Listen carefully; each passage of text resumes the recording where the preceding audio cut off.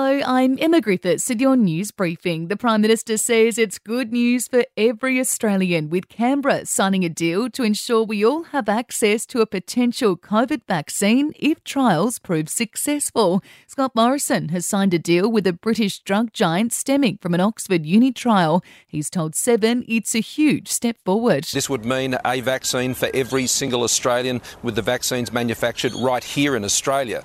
And this is important news. We've gotten into this early, and that will mean, should the trials prove successful, that we can get on with it. Trade tensions with China are escalating, this time over our wine exports. The country is investigating whether Australia is dumping wine at low prices on the Chinese market and hurting local producers. Wine is the third industry to be targeted this year.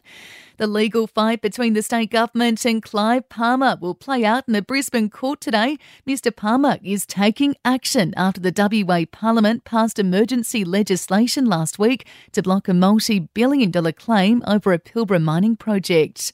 Police are advising the public to avoid Westfield Street between Helm Street and Sheoak Road in Maddington. An ongoing police incident is currently underway there.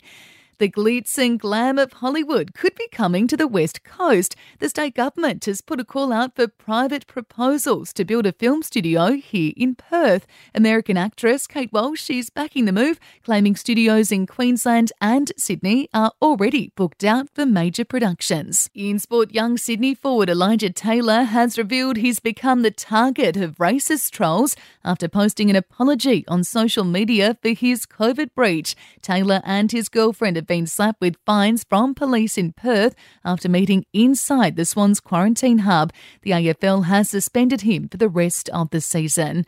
Partly cloudy today, we're heading for a top of 18. Partly cloudy again tomorrow, 19, and the same conditions for Friday and 21. Download The Briefing, the daily news podcast with Tom Tilley. In today's briefing, what is vaccine hesitance? Listen for free on the Podcast One Australia app.